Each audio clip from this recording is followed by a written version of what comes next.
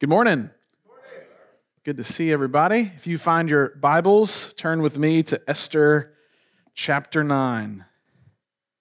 Esther chapter 9. We are going to finish the book of Esther this morning. I hope you have enjoyed it as much as I have. I've really enjoyed walking through this book with you. Overlooked by many, misunderstood by most. But hopefully, over the last couple of weeks, you and I have come to a faithful understanding of what this book is all about, that God's providential hand is orchestrating all things for the glory of His name and for the good of His people. We've seen His sovereign hand, not His hand, but we've seen, like the wind causing the trees to blow, we've seen His hand orchestrating these events to take place. We've seen this historic feud between King Saul and Agag the Amalekite reintroduced in Mordecai and Haman. Today, all of the loose ends of our story will be neatly tied together.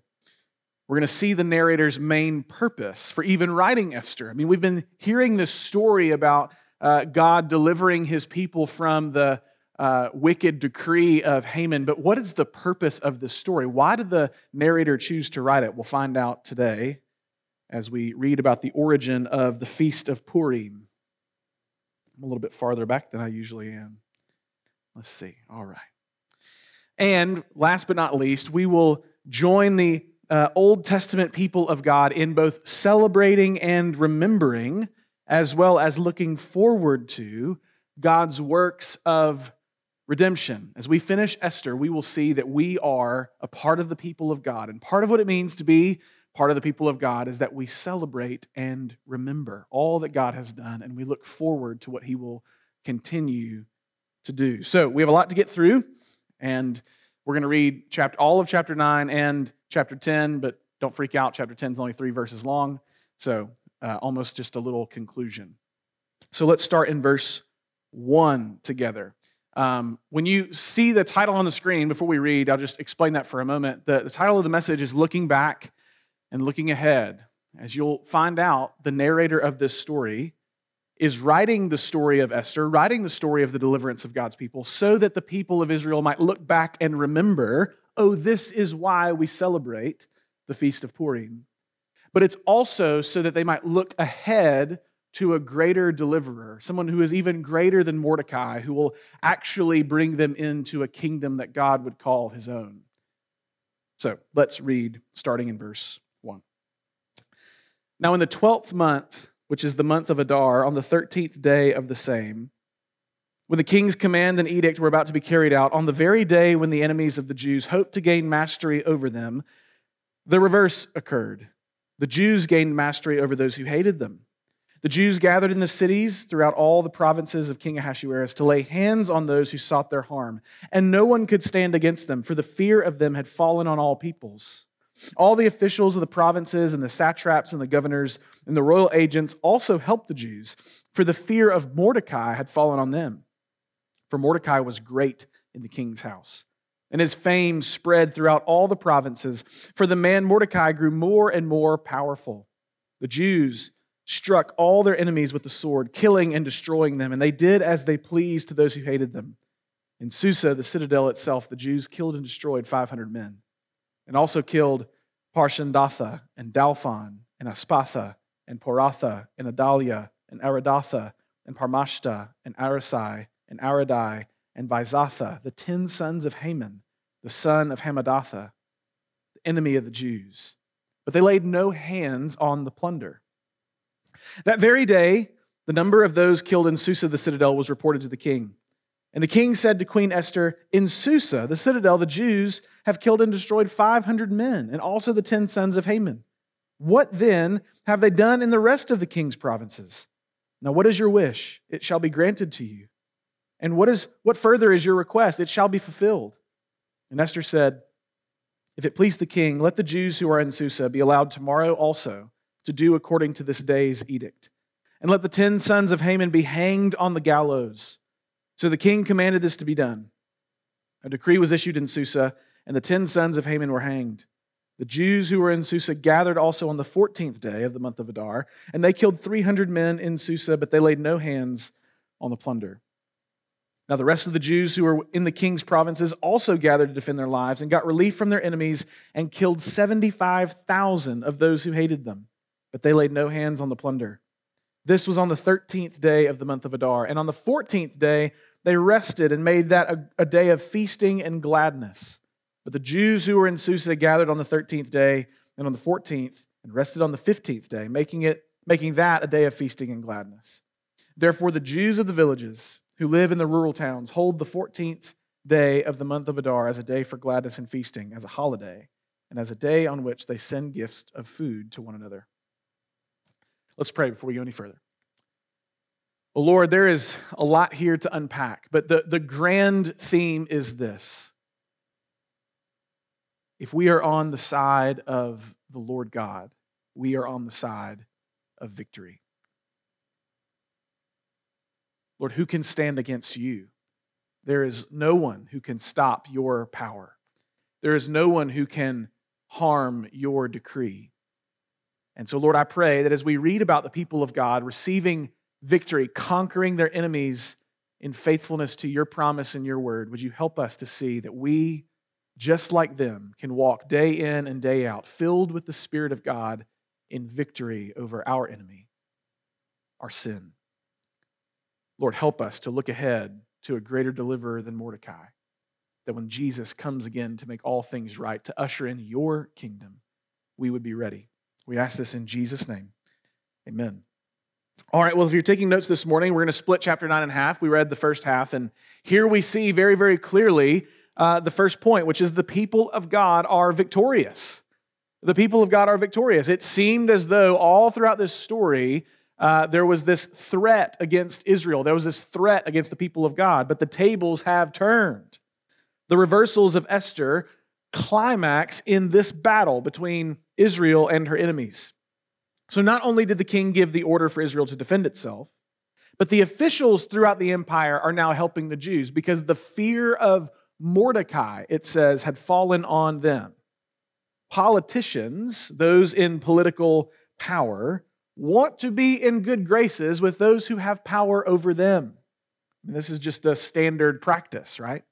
They always want to be in good graces with those who can help them. And unfortunately, this little episode shows us that many in positions of power in the world empire, many who are in positions of influence, are willing to switch their allegiance on a dime if it serves them.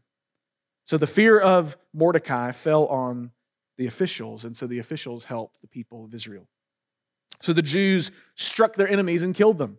And this seems a bit harsh, right? When we read that 500 men in Susa died and 75,000 men, or 75,000 people all throughout the empire were killed, you think like, man, that's kind of brutal. But remember that these were deaths dealt in self-defense. We learned last week in Esther chapter 8 that the decree was for Israel to defend itself against these enemies. So it's not like there are bands of Israelites roaming the streets of the Persian Empire going, all right, who are some Persians we can kill? No, it's they've huddled up to defend themselves, and as attackers come to try to harm them, they are able to defend themselves well. God is, through the destruction of the Persians, pronouncing judgment on them because they have sought harm for their covenant people. And Haman's 10 sons, which I did practice to pronounce correctly, they were also killed, apparently seeking to continue their father's orders. So just as though Haman was trying to destroy the people of God, Haman's 10 sons sought to avenge their father's death, but they too were killed. So Esther asks for an extension, right? The king is like, man, 500 people in Susa wanted the people of Israel to die? That's crazy. I mean, I wonder what's going on everywhere else. So Esther, what do you want to do now? And Esther says, hey, look, let us extend this one more day. It seems as though Esther had information that some of Israel's enemies were just going to wait that day out until the decree had been completed and then go try to harm the Israelites in their own vengeance. And so Israel was given another day. Esther asked for the decree to be extended, and 300 more men were killed. Around the provinces, 75,000 were killed. Now, in many ways, this is a fulfillment of God's original decree of holy war given to Saul against King Agag in 1 Samuel 15. You remember way back in the first couple of chapters of Esther, we saw that Haman was described as an Agagite. He was a descendant of King Agag, the king of the Amalekites during the time of King Saul. And Saul was given a command from God to go and destroy the Amalekites, to judge them, to hand them over to destruction, to kill Agag, to kill the king, but not to lay any hands on their possessions, not to plunder them and take their spoils away. But what did Saul do? You can go back and read 1 Samuel 15 for yourself, but in a nutshell, they go and destroy the Amalekites, but they don't kill the king, and they do take the plunder. They take their prized possessions, they take their cattle, they take their sheep. So they fail to uphold God's decree in these two main ways. They did not kill the king, and they took the plunder, they took the spoil.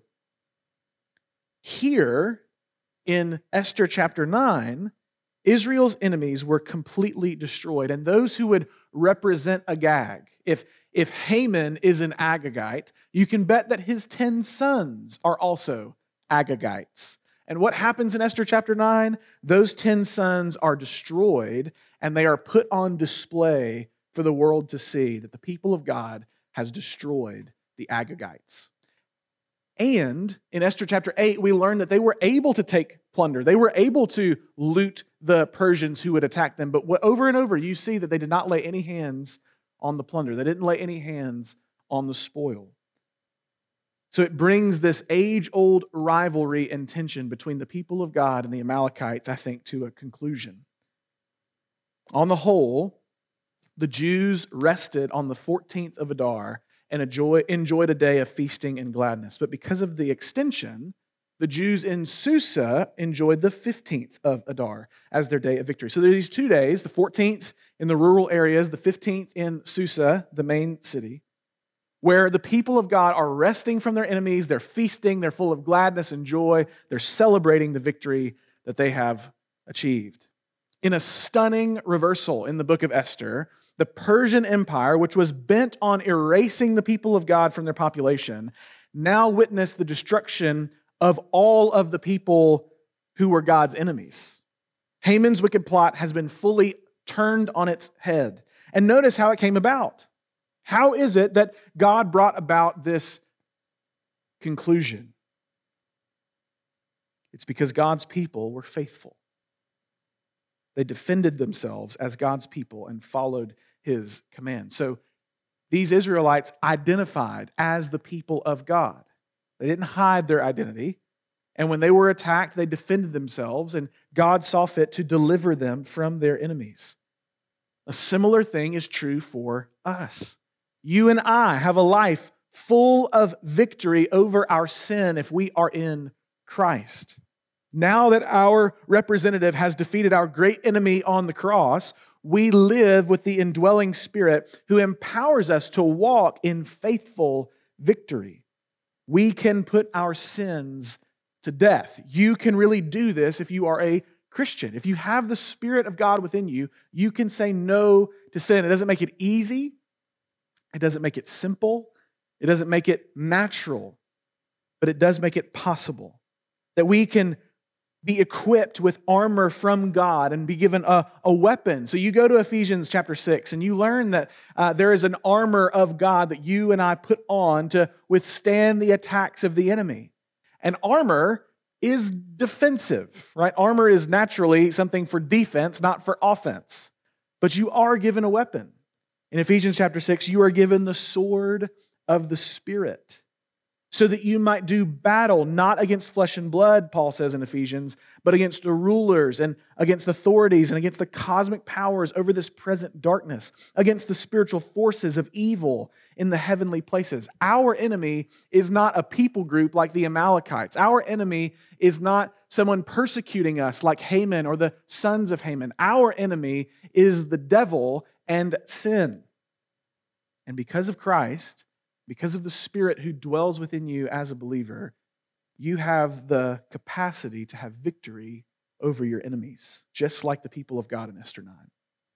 now that the threat is gone for the people of God in Esther, now that those people have been destroyed, they will respond on those 2 days, the 14th and the 15th of Adar, with celebration and remembrance. That's our second point this morning. So if you're taking notes, not only do the people of God have victory, not only they are victorious, but second, the people of God celebrate and remember. Celebrate and remember. Let's pick it up in verse 20.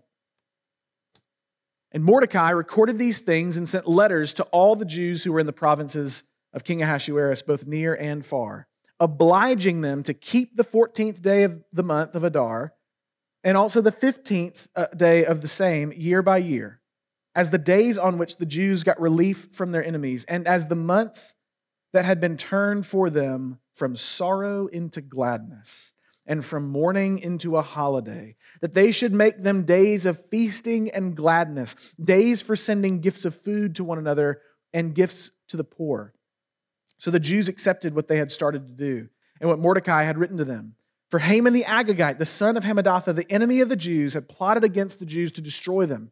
And he cast pur, that is, cast lots, to crush and to destroy them. Listen closely to verse 25. But when it came before the king, he gave orders in writing that his evil plan that he had devised against the Jews should return on his own head, and that he and his sons should be hanged on the gallows. Therefore they called these days Purim, after the term pur. Therefore, because of all that was written in this letter, and of what they had faced in this matter, and of what had happened to them, the Jews firmly obligated themselves and their offspring and all who joined them, that without fail they would keep these 2 days according to what was written and at the time appointed every year.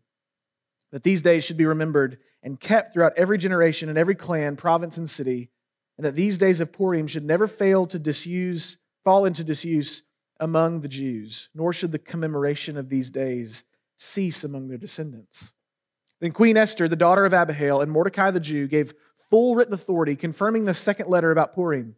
Letters were sent to all the Jews, to the 127 provinces of the kingdom of Ahasuerus, in words of peace and truth, that these days of Purim should be observed in their appointed seasons as Mordecai the Jew and Queen Esther obligated them, and as they had obligated themselves and their offspring with regard to their fasts and their lamenting.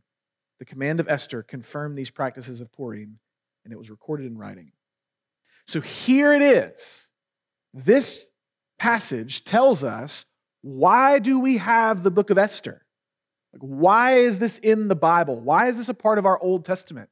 It's because the people of Israel needed to be reminded, why is it that every 14th and 15th of Adar, we have this giant feast and celebrate and have a holiday and rest from our work? Why do we do this?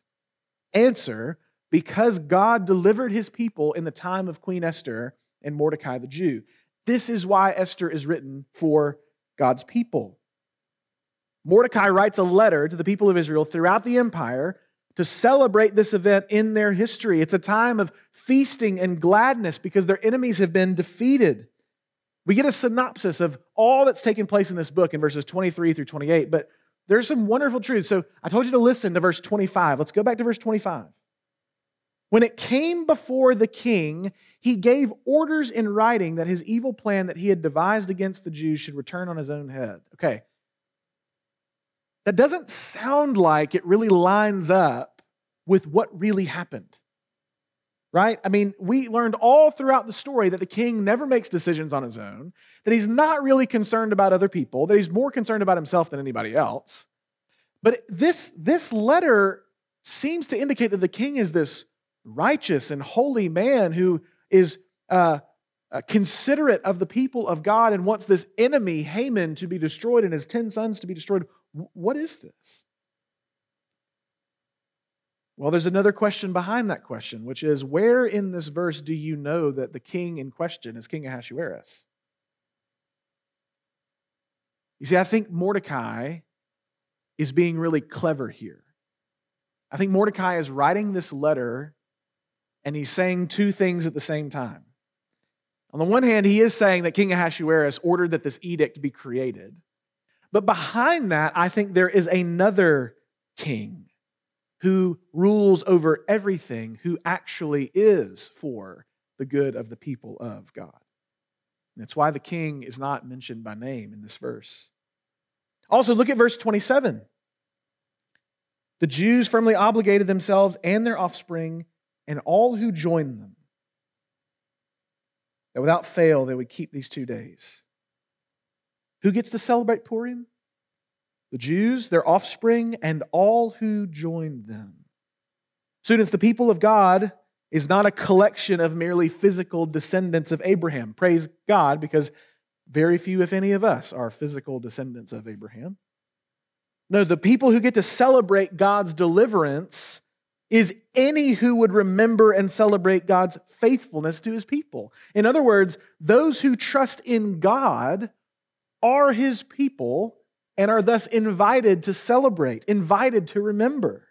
The point here is that God's people are commanded to regularly celebrate and remember their deliverance. There's a particular time given, the 14th and the 15th of this particular month. There's a particular thing to do. We're to feast and to enjoy one another and to have gladness instead of sorrow. It's not a time for fasting. It's not a time for lamenting. It's a time of joy. And it's not a time of putting people to death. All right? So in the 13th and 14th of the month, the main thing that happened was that God's enemies were destroyed. But they don't rehearse that every year. What did they rehearse? Rest. They rehearse rest from their enemies. They rehearse deliverance from their threats. Redemption, not destruction, is what's in view in the Feast of Purim. And every year, God's people were to honor this command and spend time celebrating and remembering God's faithfulness.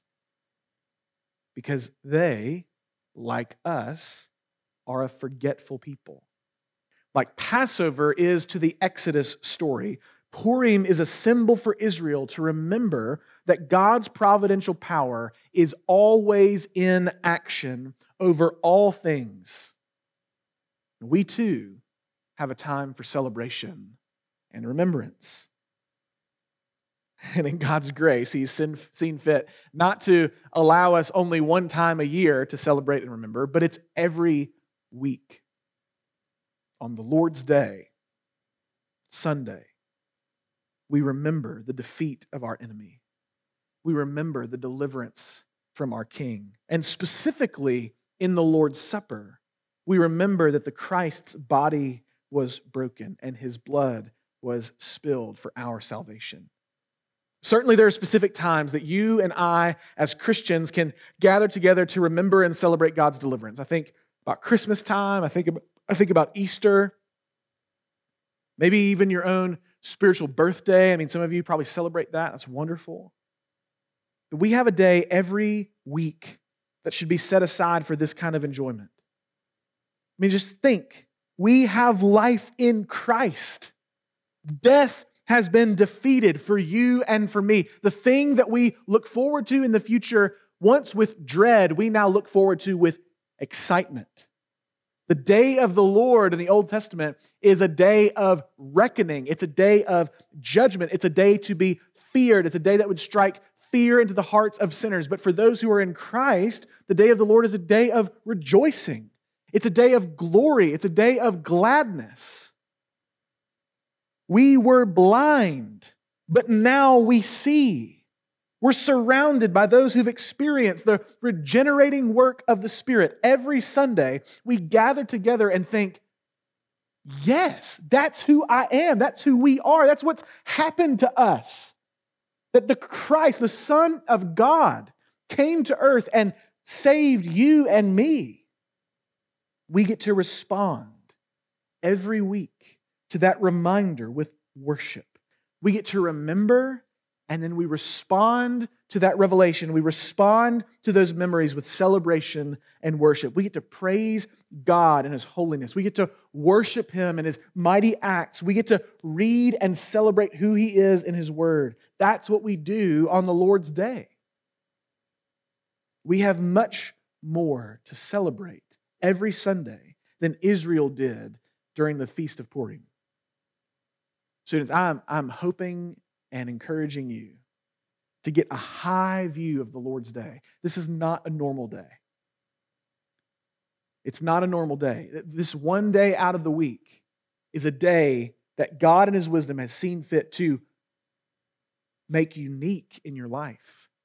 That this day could be set aside for worship. This day could be set aside for remembering. This day could be set aside for celebrating. It doesn't mean that you just have to turn off your life. No, I'm asking you to wake up a little bit more and to see what God has done. And every week we can be reminded of that together. What we do when we gather together matters. So, last but not least, the people of God celebrate and remember. And in chapter 10, the people of God, number 3, they look to a greater deliverer. They look to a greater deliverer. Queen Esther was their mediator, Mordecai their deliverer. But look at verse 1 of chapter 10. King Ahasuerus imposed tax on the land and on the coastlands of the sea. Bam. The ones who have been delivered from their enemies are immediately reminded at the very end of Esther, you are still in exile. This is not your home. This kingdom is run by a pagan. The place in which you live is not under the lordship of God. It's under the lordship of those who do not worship God. The people of God and Esther are celebrating deliverance from their enemies, but there is one glaring fact that remains. The kingdom has not come. They're still in exile. They're still under the rule of King Ahasuerus. The fact that this taxation extends all the way to the coastlands in verse 1 shows the extent of the king's power over his empire. This is like the outskirts of his land, and he's able to impose a tax and receive it from those people. He has control. He has power in this place. Final deliverance has not yet come for God's people. But look at verse 2. All the acts of his power and might and the full amount of the high honor of Mordecai, to which the king advanced him, are they not written in the book of the Chronicles of the kings of Media and Persia? For Mordecai the Jew was second in rank to King Ahasuerus. He was great among the Jews and popular with the multitude of his brothers, for he sought the welfare of his people and spoke peace to all people. Mordecai is the one who ends the book, right? Mordecai, the one who is well thought of, the one who seeks the welfare of his people and speaks peace to his people. Mordecai, the one who is second in command only to the king, the one who is obedient to God and was exalted by the king to a place of prominence and authority. He's the one who ends this book. We see that he's great for two main reasons. First, he sought the welfare of his people. Mordecai, as a leader, was devoted to the good of his people, just like the prophet Jeremiah taught in Jeremiah 29, verses 4 through 9, to seek the welfare of the city. And second, he spoke peace to all of his people. He was a peacemaker. These are wonderful truths that I think point us to Christ. But for the people of God in Esther, the state of affairs is this. Mordecai is highly regarded. He is prominent. He's well respected, but he is not king. They've been delivered from physical enemies, but the promises of God to David of a king who will rule forever is not yet here.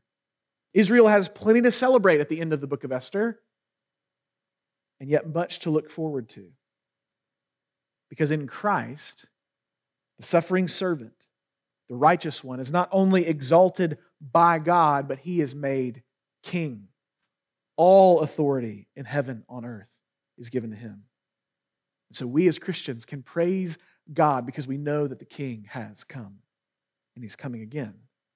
We as the people of God continue to celebrate and remember, but we also, like the Israelites in Esther, we also look forward to our final destiny, where all of our enemies will be gone for good, where our King will reign in his fullness.